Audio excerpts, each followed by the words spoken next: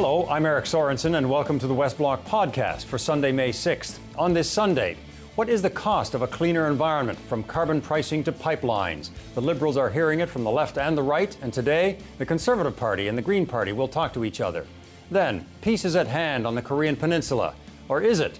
Can North Korea's leader be trusted? Does President Trump deserve credit? And is there a role for Canada to play? And a look inside the Harper years from someone who was there. A former chief of staff has learned some lessons from the NAFTA to the limits of power in government. But first, the federal government is being buffeted from all sides over its climate policies, from pipelines to carbon pricing. Ottawa is intervening in the BC court case over pipeline jurisdiction, and Canadians will have to wait until the fall to learn the costs to households of carbon pricing. The Liberals are being hit from the left and the right about their policies, so joining us now from Vancouver is Conservative environment critic Ed Fast, and here in studio, Green Party leader Elizabeth May. I'll start with you first, Mr. Fast. So the government is now saying that they will tell you and Canadians about the impacts of carbon pricing, but not till September. Regardless of whether you hear about it now or then, what is the impact going to be? Well, the impact of a carbon tax is yet to be determined. For the last year, we have been asking the government and asking them time and time again, what will be the cost of this carbon tax to the average Canadian family? There's been no answer. They cannot even tell us by how much our greenhouse gas emissions will go down when a $50 per megaton price on carbon is in place in 2022. So we're left without any information. What do you think will happen with when you discover these numbers? I think what's going to happen is life is going to become more expensive for Canadians. The Trudeau government has not yet realized that you cannot tax your way to a clean environment. You just can't. When we look at BC, which is where I am, you know that in BC, we've had a carbon tax for 9-10 years, and we've had virtually no reduction in greenhouse gas emissions. And what has that tax done for British Columbians? Nothing. All right, Elizabeth May, you probably want to tackle a couple of the points just made by Ed. First of all, British Columbia's carbon tax is one of the best designed and effective carbon taxes anywhere in the world. It stopped working when Christy Clark took Gordon Campbell. I mean, same party, right? Same political stripe. Right-wing BC government brought in a carbon tax that was very well designed.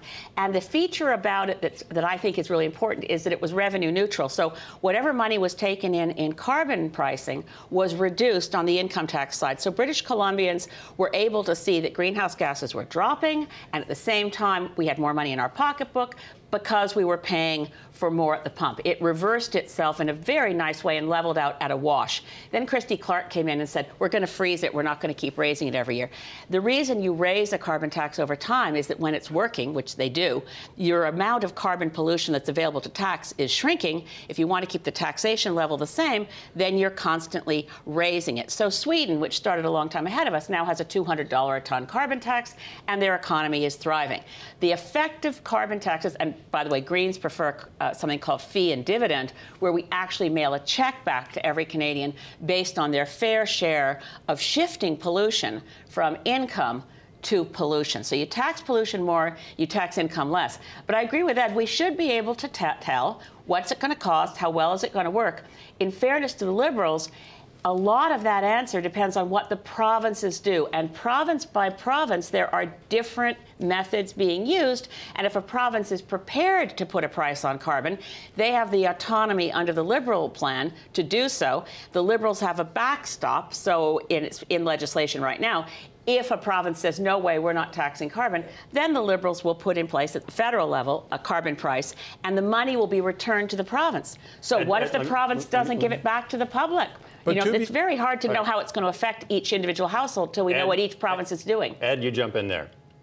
Fair, the federal government actually has this information. They know what the impact on the average Canadian family will be. How do we know that? We did an access to information request. We got back a document that clearly anticipated that they had that answer. But then when we got to the actual part that was giving the answer, what would be the impact on the average Canadian family? It was blacked out, redacted. So this is about a carbon tax cover-up by the federal government. They're not coming clean on this. At committee, they won't tell us. In the House of Commons, they won't tell us. And that should really concern all Canadians, because now we're moving ahead with budget deliberations and a budget vote is looming. And in that budget, the government is imposing the carbon tax backstop. And we have no information as to what the impact on Canadians will be or what the impact on our environment will be. Now, really, what they should do, and here's where I agree with Ed, I don't see there's any reason to ever redact documents that the public has a right to see. What I know about the timing of the document where they black things out is that the information in that document is outdated. They probably want to make sure they have the up-to-date figures and share those. But I think people are smart. And if you say, OK, this was the snapshot of what a carbon tax was going to look like when it was being modeled under a different scheme where each province wasn't taking its own action. You have to figure that out. And right now, we don't know. If Doug Ford is elected in Ontario, then the way the carbon tax affects the average Ontario family now, under an Ontario and Quebec with California, they have a carbon market system that works very differently than the BC plan. So figuring out what it means for each household depends, and I really believe it's important, to keep it at a wash. Whatever money you take in from carbon pollution, you give back to individual Canadians so there is no impact at all. And that's a well-designed plan. That's the one we have in BC. But you can't guess it right now. That's not happening right now. Carbon taxes across Canada, whether it's cap and trade in Ontario and Quebec, or you look at the carbon tax in BC, none of those revenues are going back to taxpayers. In fact, when the NDP government came in British Columbia, they have been, and they aren't anymore. And my point is this: as governments come and go, as governments change, eventually these kinds of taxes become cash grabs. Canadians understand that. This is just more money for governments to spend on their own political priorities. That's what's happened now in British Columbia. Ed, I think you're a guy who believes in free markets. The problem with dumping pollution in the atmosphere and not paying for it is it doesn't send any signal to large polluters or individuals that you can't use the atmosphere as a garbage dump. You go to your local garbage dump, you pay a tipping fee. That's what we're doing. We're putting a price on carbon to correct for a market failure, because it's wrong in an economy where you've got prices on production, prices on labor. There's no price for dumping atmospheric pollution that threatens our kids' future. You price it, but that's just the floor of measures you need to take. Elizabeth, you don't have to tax Canadians to achieve the outcomes you're asking for. You're taxing pollution.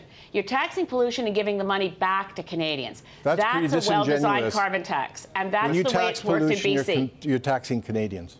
And let me just jump in for a quick second there, Ed. Canada is not Sweden, so I mean, in that sense, that Canada is an oil-producing country. Norway, it is going to feel the effects more than Sweden will. Eric, Norway, just as Norway launched its North Sea oil operations, it put in place a carbon tax. Norway, by the way, modeled its handling of its oil development, and it's a big oil producer in the North Sea, on Peter Lougheed's plan for Alberta, which Ralph Klein forgot about. But as a result, Norway has a sovereign wealth fund equivalent to more than $1 million per citizen of Norway. And they had a carbon tax the whole time that they developed North Sea oil. So I'm sorry, you cannot say that just because Canada isn't Sweden, we can't do carbon pricing and get it right. Because bottom line is this, sorry. I want to get a thought in from you both before we run out of time on the Trans Mountain Pipeline project. Ed, maybe just take your 20 seconds here as to why that project should go through to get, in a sense, the Canadian economy, I guess, running on all cylinders until the pivot can be made to a greener country. Millions and millions of Canadian jobs depend on our resource sector. We have to get our resources, including oil and gas, to markets beyond North America so we can get the maximum dollar for them. If we don't, we're cheating Canadians. This pipeline, Trans Mountain Pipeline, is in the national interest. And it's going to drive economic prosperity. It can be done in a way that is environmentally responsible. Elizabeth May, you've got 15 seconds. Okay. Number one, the Trans Mountain Pipeline is all about shipping bitumen out of Canada. Bitumen is a product that we should be refining in Canada. At its height, the oil sands represented less than 2% of Canada's GDP. Canada's economy is not dependent on oil sands. We are dependent on getting good jobs for Canadians in industries that make sense. And shipping bitumen to other countries will both not get a better price and increase pollution risks for British Columbians and drive up greenhouse gases. It's not on. Ultimately, the Canadian voter has to decide which of these arguments they are going to adopt. They want to hear and believe, I think, that we can have a strong economy and a cleaner environment. I think, Elizabeth May, you're saying we're not moving fast enough to it. You've got one seat out of 338. It's going to be hard to sell that with such a small percentage. That probably is part of the issue facing Canadians as they go forward. Well, I think when people understand that we have a climate, I mean, Canadians know that the climate crisis is real. They want to see real action. We don't yet have a real climate plan from the Liberals, but we have much better intentions. Let's face it, nothing makes me sympathize with Trudeau Liberals like hearing them attacked by the Harper Conservatives. But the reality is this is not an issue that goes away, and we owe it to our kids to get it right. Ed Fast, the last couple of seconds to you. I think Canadians are smart. They can figure out the impact a carbon price will have on them. They understand every time governments talk about taxes, at the end of the day, taxes become tax grabs and are spent on those governments' own political priorities rather than on the priorities of Canadians. So I think Canadians are understanding what this carbon tax entails, and they're saying no. All right, Ed Fast in Vancouver, or Burnaby, actually, and Elizabeth May here in our studio in Ottawa. Thank you very much. You're very welcome. Thank you. North and South Korea have agreed all nuclear weapons should be removed from the Korean peninsula. You've seen the remarkable pictures, two adversaries shaking hands across the Korean divide. Is it a lasting peace that is truly possible? Joining us from Vancouver is Paul Evans, School of Public Policy and Global Affairs at the University of British Columbia. Paul, you're a longtime expert in this. Are you stunned by what you've been witnessing over the last few weeks, and do you think it's real? Well, Eric, it's a high-risk, high-profile, high-drama roller coaster ride that has entered a whole new phase in the last year, but particularly in the last month. There's enormous emotional momentum build up around this now, and it appears that at least there's the prospects of some significant diplomacy, some real discussions that have come out of the meeting of the North and the South that are going to spill over into the U.S.-North Korea discussions. It's a time of talking, and that's a welcome sign in this roller coaster ride. Can Kim Jong-un be trusted, do you think? Well, it's hard to know who can be trusted in the tangle in Northeast Asia. The North Koreans have probably trust most the Chinese, but even there's limits. They find Donald Trump fascinating and dangerous, but don't trust him. They may be able to build some trust with South Korea. And that's the game that's underway, where the emotions get into this issue as well as the calculation of national interests. We're certainly seeing the reaction out of South Korea, out of the United States. Hard to read what's happening in North Korea. I wonder what your thoughts are about the North Korean military. They have only known one mindset for the last 60 years. Will they stand down for this?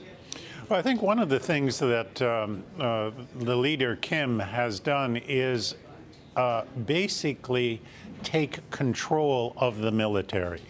And while the image, what is in the minds of that North Korean military leadership is not altogether clear, but I think at this moment there's every sign that he has control. There are many photos of him with the military leadership, and they're smiling and looking at him. So far, he looks confident, like a man in command. And that was really clear when he was in China. So in general terms, I think the calculation is people can and must deal with the leader who probably is in control of factions in his own country. For a long time, experts seem to believe that the world would have to get accustomed and accept a nuclearized North Korea.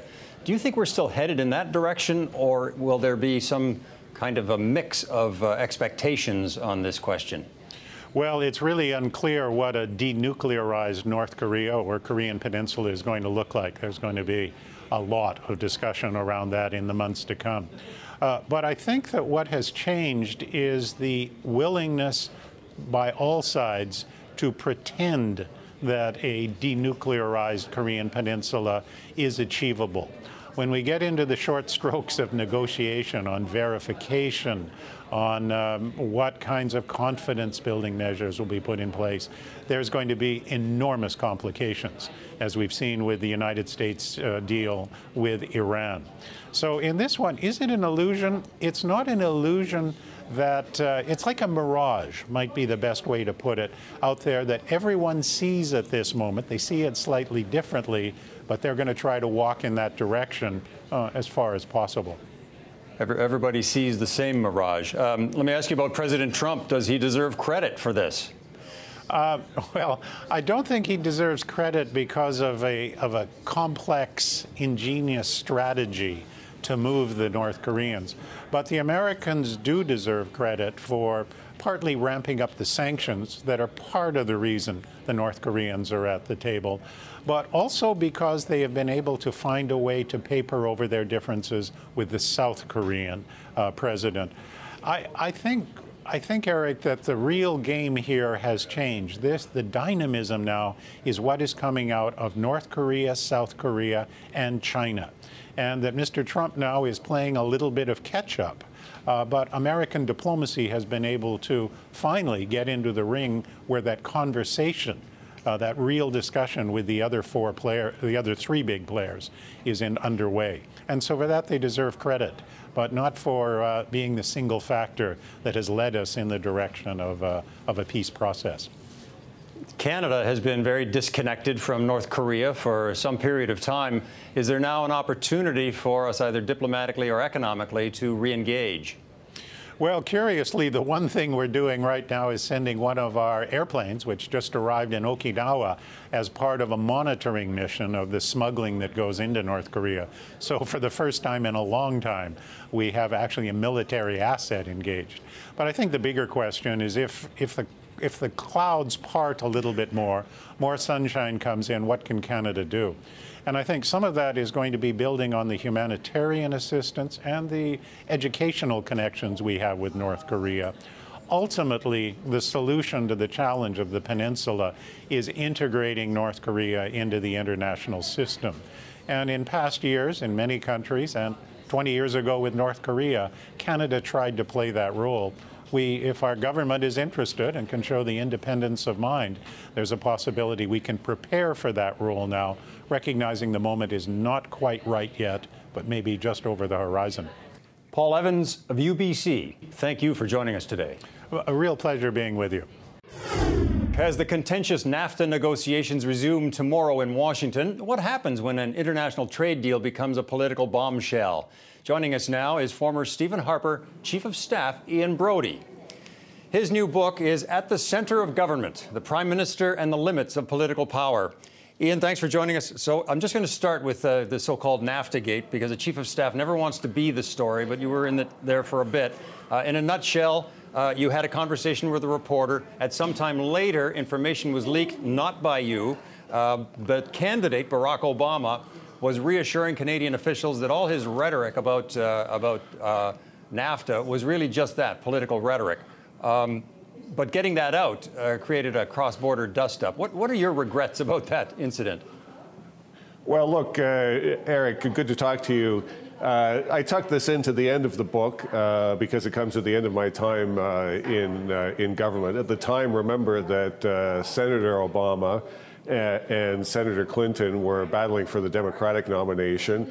They were both casting great aspersions on NAFTA, which had become a bit of a political tradition in the United States. But both of their campaign teams sort of assuring people off to the side, or reassuring people off to the side, that this was just campaign rhetoric. Don't worry about it. We're not going to blow up the North American free trade space. And my name got attached to this as somebody leaked it in the U.S. in order to try and, I assume, move the results of the Ohio primary in one direction or another. When it became public in Canada, of course, I was criticized for trying to sway a U.S. election. I'd spent my whole time in politics trying to downplay disputes in the Canada-U.S. relationship. But forward 10 years now, I think we can see that over the course of more than a decade, almost since the signing of NAFTA now, Both the Canadians and Mexicans have been quite tolerant as American politicians have lambasted NAFTA on the campaign trail and then governed differently. And only until Trump comes along and finds that because of all of the past efforts, he really has to make an effort to try and show that he's going to beat up on the NAFTA agreement, call it the worst trade agreement in history and so forth. Now we see that the cost of that 20 years of tolerating these attacks on the agreement in the United States, how it's paid off. Your book, At the Center of Government, the Prime Minister and the Limits of Political Power, I think the conventional wisdom, is, here in Ottawa anyway, is that when you have a majority government, you have an effective dictatorship. How do you see it differently from that? Yeah, I think we've had this idea now for at least 20 years that Parliament is dead, that even within Cabinet, power's been centralized around the Prime Minister and a few of his closest ministers or political aides. And certainly before I got into politics, I was an academic before I went to work for Mr. Harper. These were the sorts of academic theories that I accepted as well. My book is an effort to try to paint that picture with different colors, that trying to run the government of Canada is itself a complicated task, that Parliament matters a great deal more than we give it credit for in the standard story, that even a government with a majority in the House of Commons has to be careful about how it manages parliamentary business, and that puts real restrictions on what a Prime Minister can do, even with a substantial majority government, as Mr. Harper ended up with. And yet, by the end of his terms, critics would say he was wielding too much power, whether it was omnibus bills or messaging that was muzzling any other sort of message except that what came out of the center. Is that what happens? Prime ministers simply try to find all the levers they can to have that power? Yes, because politics is political. It's partisan. It's a competition between political parties. Mr. Harper played that game as well as anyone in Canadian politics, better than I think many of the practitioners of the art have played. Mr. Trudeau does the same thing. Politics is a tough group sport. But the idea that there's just Prime Minister can come up with some legislation and have it passed immediately through the House of Commons if he wants to with a majority, I just don't think that's true. I don't think that's ever been true. And the book tries to put the other side on that. During Mr. Harper's time in office, there was a flowering of private members' legislation by both Conservative and opposition MPs. More private members' bills passed during his time in office than ever before. A flourishing of parliamentary opposition to the government, which is fair game as well. I think the idea that somehow Parliament's golden age was in the past is wrong. I think the Parliament's golden age has been over the last 10 years, and we continue to live through it today. Anything that, from a Prime Minister's office perspective, of learning things the hard way that you saw then that maybe you're seeing even now in the Justin Trudeau Prime Minister's office? Look, your biggest enemy in politics is time, because you've got, if you have a majority government, 4 years between elections or thereabouts. The day that you're elected, it looks like you're going to have time forever if you win a majority. When I was Chief of Staff, we had a minority government, so we had to begin to produce results as a government and to show that publicly almost the day that we got elected. And we were cognizant of that every day that we were in office when I was there, so we didn't know if we were going to have to go to the polls the next day. You get a majority government, you think, I've got 4 years to do all sorts of things, so we'll start with 2 years of consultations and see how things go. We'll try to calm the waters for the first 2 years. Actually trying to get something done and through the system in Ottawa is quite difficult. 4 years moves quickly. Yep. And I think what we see now is two years of Mr. Trudeau's government with lots of consultations. Now difficult decisions have to be made, and they're already starting to think ahead to the next federal election. In a sense, all right, time has run out on them. All right. Well, look, you have some behind-the-scenes insights in your book, At the Center of Government, the Prime Minister and the Limits of Power. Thank you for joining us and talking to us about it today. Thanks for having me, Eric. I'm Eric Sorensen. Thank you for listening to the West Block podcast. For more, go to our website, thewestblock.ca, follow us on Facebook, Twitter, and Instagram, and tune in again next week for another West Block.